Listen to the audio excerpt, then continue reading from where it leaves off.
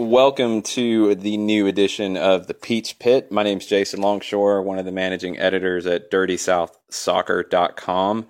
And some breaking news this afternoon about Atlanta United potentially trading for Chicago Fire goalkeeper Sean Johnson. Not a huge shock. If you've been listening to the Peachtree Post, this is something that I've mentioned fairly often since Aaron Hyde, Atlanta United's goalkeeper coach, was announced. Hyde was the goalkeeper coach for the Fire from 2010 to 2015, which is the entire run of Sean Johnson's career in addition to this year.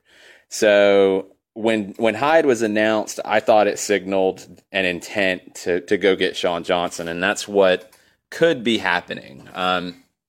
Keep in mind, the trade window for MLS will not open until December 11th. That's the magical 3-hour trade window that we've talked about a good bit, where we expect quite a few things to happen.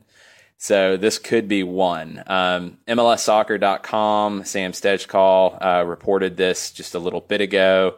Doug Roberson and us at Dirty South have also reported on it.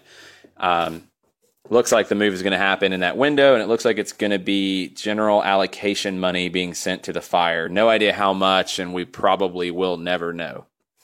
So, Sean Johnson, good move, bad move. Let's get into some of the details on Sean for you guys who don't know. He is originally from Lilburn, played with the GSA youth club, played at Brookwood High School. He also played in the local Caribbean League, which is where he really first started to gain some acclaim. Played for the Atlanta Blackhawks PDL team while he was at the University of Central Florida. One little known fact about Johnson, he played forward for Brookwood High School. He didn't play in goal. Played goalkeeper with his youth club, and that was where his best position was, but I can't remember all the details. If I remember right, the Brookwood coach, Johnson was in and out because he was playing with ODP teams and high-level youth teams. So he'd be in and out of the lineup for the high school team. And he was a good forward, scored quite a few goals. So the coach said, let's just use him here so we can build around a goalkeeper who will be here the whole time. So there's your little bit of Sean Johnson trivia you might not know.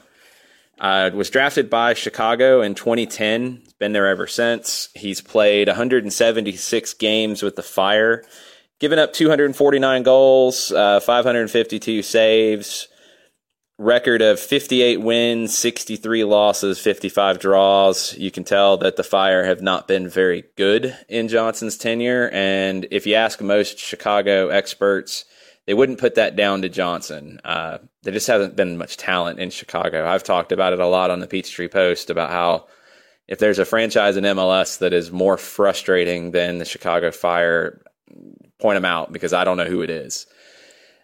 Sean's only played in one playoff game in his career there. They made it to the knockout round in 2012 and lost to Houston, I believe, in the first game. This past season, he had a new manager, new goalkeeper coach for the first time, and he split time with Matt Lampson. And according to our friends over at Hot Time in Old Town, the Chicago Fire SB Nation blog, the new manager, Veljko Paunovic, made it clear that he was not sure about Johnson's distribution and ability to play out of the back with his feet. And that was something that he was prioritizing and felt that Lampson could do a better job. They traded the job pretty much all season. Johnson would have it for a few games. Lampson would have it for a few games.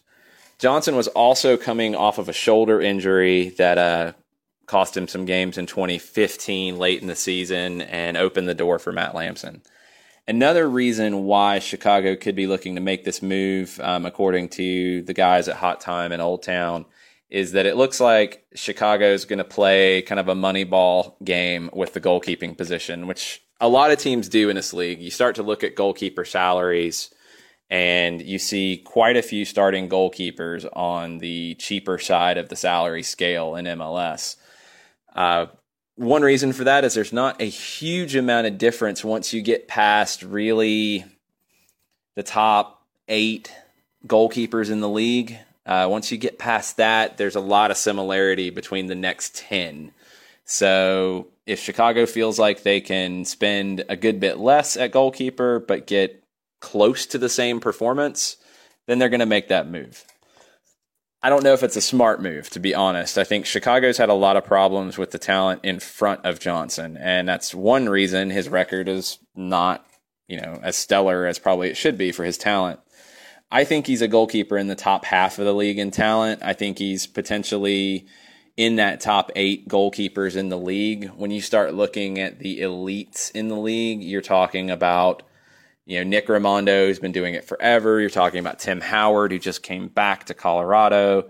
You're talking about Luis Robles at the Red Bulls, Bill Hamid with DC United, Andre Blake with Philadelphia, and Bingham in San Jose has kind of stepped up into this level in the past year or so. I think Evan Bush in Montreal is getting close. David Usted, who's making a big salary at Vancouver, is in that conversation. Joe Bendick is starting to get into that conversation, but beyond that, there's a lot of similarity. I think Johnson is ahead of the middle pack, but not in that elite group right now. I think he has the talent to get to that elite group again, which is where he was previously. This is a guy who had 5 national team caps, was seen as one of the future players in the position, and never really got past the January camp stage. He had a poor run with the Olympic qualifying team in 2012 that was coached by Caleb Porter. Had some mistakes there that a lot of people consistently cite when they talk about Johnson. When you look at what he brings to the table, he is a great shot stopper. I think he's one of the best shot stoppers in the league. Very quick. His positioning is one of his weaknesses, along with that distribution issue that Veljko Paunovic has mentioned in Chicago. He needs some stability in front of him more than anything, and that was something he never got in Chicago, and that was even more glaring this year, where they were constantly rotating the back line in front of him.